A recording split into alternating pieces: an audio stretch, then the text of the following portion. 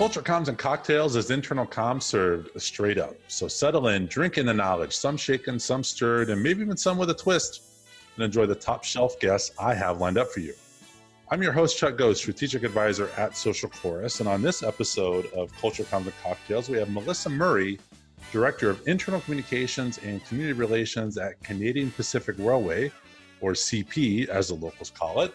Melissa, welcome to Culture Comms and Cocktails. Thanks for choosing me to chat with today, Chuck. Wow, well done, Melissa. So grab a seat here at the Culture Comms and Cocktails Lounge, and let's get started. I'm completely off track. But hey, zing right there. There you go. All right. So as I learned, I got to be your advisor on this project, Melissa, and CP has been around for a long time. So talk about how long and how big, but also what have been some of your communication challenges with employees there? So CP, Canadian Pacific Railway, it is an iconic Canadian company. Anyone in grade school in Canada will learn about Canadian Pacific Railway in school because it is credited with physically connecting the country from coast to coast. So it's one of the oldest Canadian companies. It was founded in 1881. For context, Canada only became a country in 1867, so CP is nearly as old as the country itself. Today, we have a network of 12,500 miles, so CP is a Class 1 freight railway. Our network is in Canada and the US, and our employees work in big cities and small towns across the Canadian prairies, the US Midwest, as well as port locations on the west and east coasts of North America. And the CP family, we refer to ourselves as the CP family, is around 13,000 people strong, predominantly male. We're quite evenly distributed across all age groups, so ranging from 18 years old all the way to 65 years plus. And of the 13,000 employees, about 80% or more work in train operations. So things like train conductors and engineers, track and equipment maintenance group, signals and communications employees. It's a really diverse group, and they are charged with running the trains or fixing the trains or laying tracks, all of the important things that you need to move freight. Our biggest communication challenges, of course, is that with the predominance of these employees being away from a deskless employees, the touch points with them are limited. So when they come to work, they are there to do their job. They may log into a system and they might check the intranet, but they may not. Because a lot of their jobs are pretty safety sensitive, they can't have a mobile device or any sort of electronics with them. So they're not checking email every day, or, in their 8 to 10 hour role, they're not checking any sort of electronics. And they don't have a corporate issued device either. So they don't have a laptop or a mobile phone from the company. So there really are quite limited touch points with them. And traditionally, these touch points have all been fairly manual, like posters and bulletins and things like that. So that is where our journey begins. Now, I know that, again, from visiting with you and the team there, you are Canadian Pacific Railway, but you do have employees both in Canada and the US. Has that presented any challenges over the years? Sure. I mean, I don't know if it's challenges. Culturally, I think Canadians and Americans are a little bit different, but I think railroading is the same, and it's becoming more and more the same across North America. So certainly the day-to-day operations of operating a railroad is absolutely the same across North America. So there's not really a challenge there with how the trains operate. From a communications perspective, I mean, it's things that you wouldn't normally think of right away, but because we are headquartered in Canada, in the past, we traditionally would celebrate Canadian holidays and maybe put a little bit more fanfare behind them. So the 1st of July is actually a really big holiday in Canada, Canada Day, and we would tend to downplay the 4th of July, which I hear is actually a pretty big deal south of our border. And those types of things where diversity is actually one of the values at Canadian Pacific. So we've really been trying to get more open-minded and make sure that when we are creating anything, any brand new program or system or policy or communication at the company, that we are talking to people all across our network so that you're getting all of those different perspectives, and you're not missing anyone, and those kinds of things. So yeah, I mean, there are some challenges, but we work through them and it only makes us better. And you guys launched the new CP Exchange platform in Q4 of 2018 as a pilot. It's now fully available to all employees. But what did you learn about running that pilot before the full launch? And what advice do you have to anyone else who's thinking about running that pilot or starting off at that small group before making it available to everyone at the company? I like this question because it made me take a look back at where we were, and it's been almost a year, which I actually can't believe. It feels like we've had this app for so long now, which is a really wonderful way to feel about it. But I think looking back, we had wanted this pilot program because we were nervous about this change, and I think that's just natural. And we had assumed that we'd be coaching a whole bunch of our user group to learn how to use an online tool for communicating. But truthfully, I think what the pilot helped us do was the people who were in charge of publishing the content, and whether that was our communications team or other content users that we had identified in the organization. It just allowed us to become more comfortable with the publishing side and then really make this a habit in our day-to-day role, so that when we did eventually roll out to the broad-based CP family, it was already something that we were doing. So I'm really happy that we had the support to do that pilot and to grow that comfort with how we were building content. I think it's made us we were just really ready to go when we did that broad-based launch, and we were excited for it, and we weren't nervous about the content side of things. So that really did help us. I think my advice to anybody looking to run a pilot would just be to do it transparently. We found real success by when we launched to our small group, our pilot users, we were pretty upfront with them that this is what we're doing, this is new to us, it's new to you, and we really want your feedback, and we might make mistakes, so bear with us as we sort of iron out all of the different kinks here. And they were so great. But we also, in the pilot, we invited all of the members of our executive committee, so a lot of our vice presidents and senior members were in that pilot group, and we were upfront with them as well that this was just, we're working through this new thing, we're excited about it, but we're not totally ready to go forward yet, but we really want your feedback too. And I think by bringing on those senior leaders so early and making them part of that, the foundation of our CP Exchange app,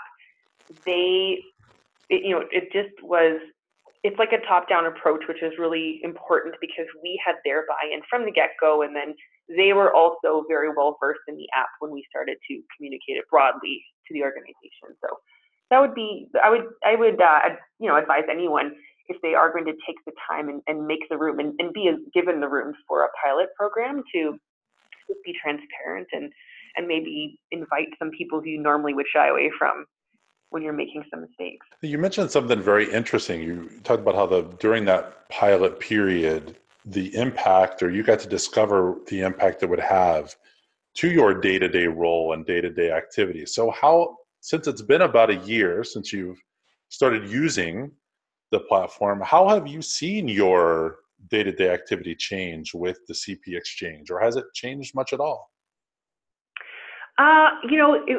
Just today, I was on the phone with our Vice President of Human Resources, and we were just talking about an announcement that's going to be going out soon. And he said, "Okay, when it's ready, we'll get it up on the internet and on CP Exchange." And my heart was just singing because for them it's also become naturalized.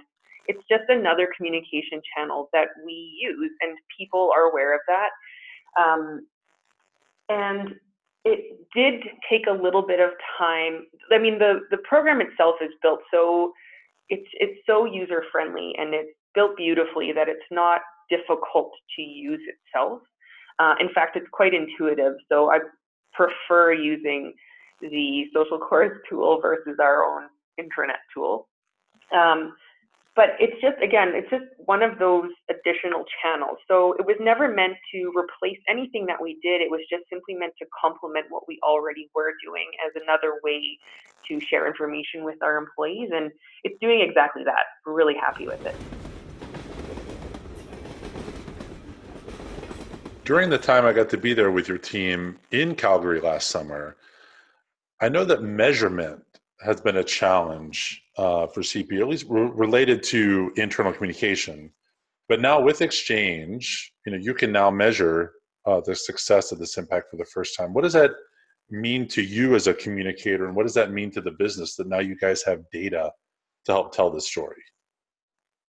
I think for any communicator, it's just so valuable to see how things are performing, and you just then can say, this worked, so let's continue to do this, and this we thought would work but didn't, so let's not. If things aren't resonating with your audience and it's not engaging for the people that you're trying to get to, then why waste your time? I mean, everybody is busy day to day, and we say around here, work smarter, not harder, because we have, we're a fairly lean team and we have a lot of things on the go, but whatever we're doing, we really want to see that return on our time investment. So the measurement that you can get out of the Social Chorus on the back end is, again, like I said, really, really user friendly. So you can just click on that content card, and everything you could possibly want to know about your ROI is right there in front of you. And it's also nice to be able to validate with other people outside of the communications realm why you would make a recommendation and why you wouldn't, and then to have those proof points. So to say, hey, a 4.5-minute video, traditionally it just hasn't been performing really well, and here are the numbers. But if you did a 45-second video, it's going to probably, improve by X percent, and we can show you that those proof points. So it just makes us, like I said, work smarter, not harder, and also it's just been really wonderful to have that information so quickly available to us. Even something as simple as the heart button to like a story, that really does tell you a lot about how engaging that was, or if someone read it and they thought, I like this enough that I'm going to click the heart. Just the other day I was out, we do something called a safety walkabout across our network. So you go out into the system, and then you get to see people doing their job, and then you talk to them about safety. It's a really important part of Canadian Pacific and our culture. And I had asked this one fellow if I could just do a quick video of him and put it on the app. And he said, oh, what's the app? So, great opportunity to explain it to him. And he is purely a union employee. He comes to work, and then he's out on track all day long. And then he even works at night, so he's not with his, anyway, the story that I had been asking him was, can I video you in your response to why safety is so important to you? So he said yes, which was wonderful. So I, held up my iPhone and took a really quick clip of him, and he genuinely expresses that safety is important to him because he has night shifts and he's working at night. And the reason he wants to be safe and wants his colleagues to be safe is because he has a family at home sleeping, and he would hate for them to wake up in the morning and for him to not be there. And I got to capture that on video and then post it to the app. And it just had wonderful engagement and so many likes. But what I really was really, really proud to see is this gentleman, his name was Jerry, and we just called it Jerry's Reasons. That was his video. I checked on who actually did like the post, and he was in there. He was one of the people to like his own video. So that meant that he went home after our conversation and made the effort to go to the App Store, download this app. We have two-factor authentication. That wasn't any it wasn't a barrier for him. Well, I was, as you were told that story and him talking about working at night and his family sleeping and then coming home the next morning, it almost gave me chills. That talk about personalizing a safety story and that becoming a culture. Kudos to you for capturing that. Yeah, and we were out there. Thank you. I was out there with some operating folks, and they probably wouldn't think to do that initially because it hasn't really been part of our culture, taking video and putting it on our app. We do have to take certain safety precautions, but I'm just glad for them to see me do that, and then to further see the engagement. Everyone that was with us that day, was on the app, and they saw this video, and they can see the impact. And the app has helped us do things like that, more in the moment, genuine communication to our employees, because while that story would be great on paper, it really is phenomenal once you hear it and see it from the person who said it.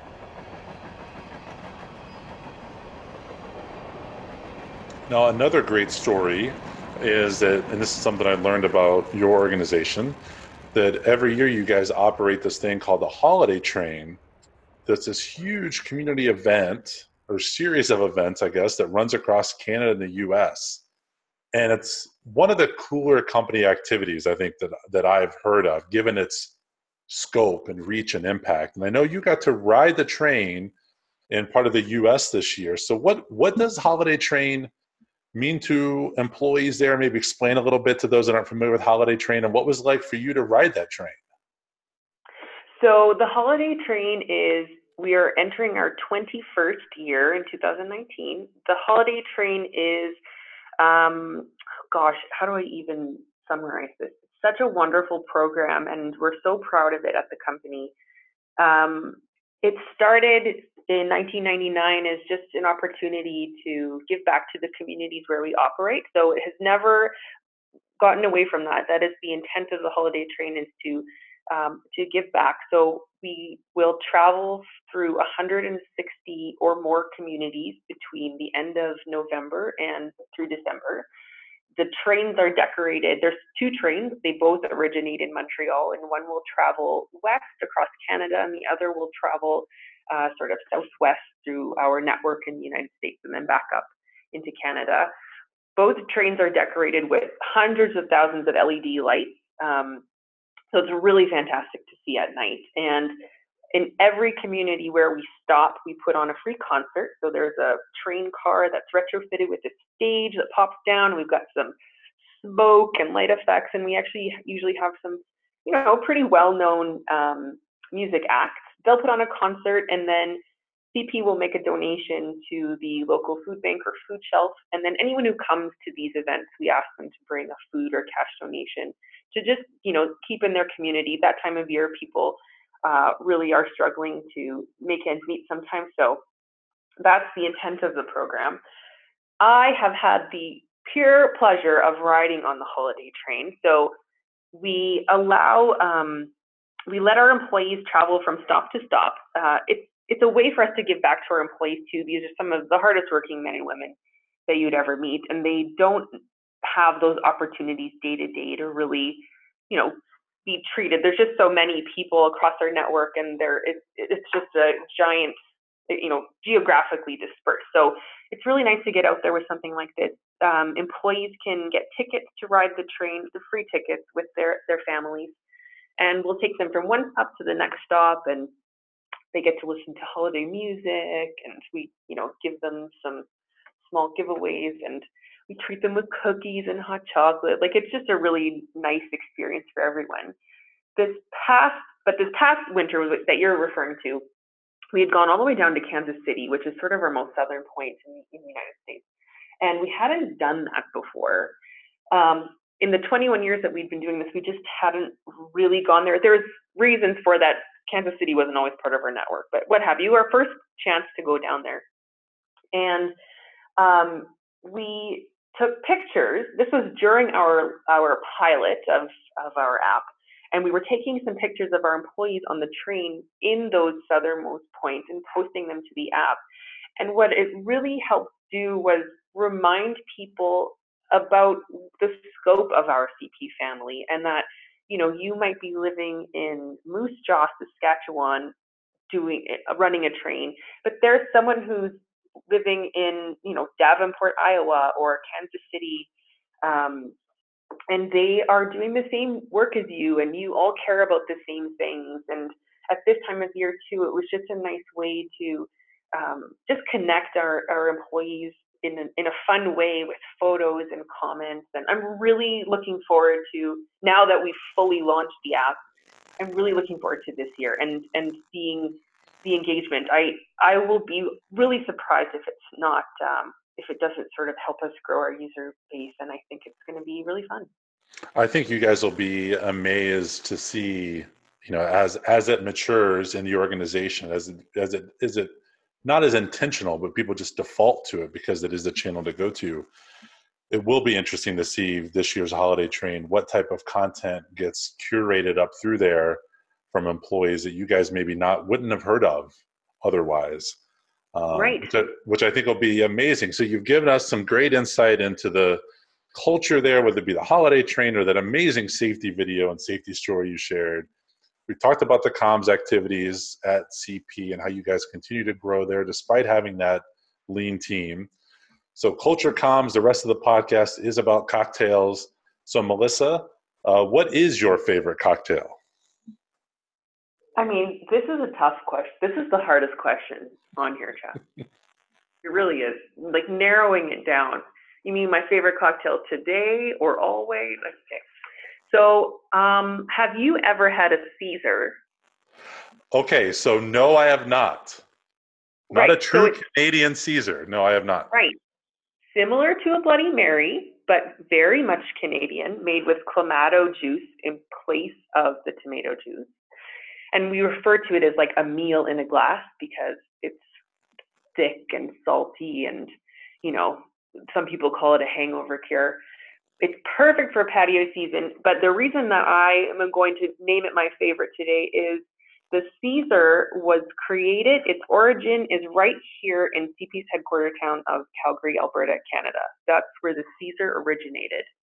Now, I know that people who are fans of Caesars are big fans of Caesars, but I did not know that it was born in Calgary. It was born in Calgary. And I mean, if just a word of caution, like, if you're not going to garnish your Caesar with a pickled green bean, you just shouldn't bother. Well, there you go. That's the ultimate tip then. I didn't know that as well. Right. Well, Melissa, thank you again for being on Culture Comes to Cocktails. Keep up the great work with CP Exchange, and look forward to hearing more great stories from you. Thanks, Chuck. If you enjoyed what you heard from this episode and want to check out others, find Culture Comes and Cocktails on Apple Podcasts, Google Play, Spotify, or wherever you like to listen. And when you do, hit that subscribe button so you don't miss any future episodes. This has been Culture Comes and Cocktails, internal comms served straight up. Thanks for listening.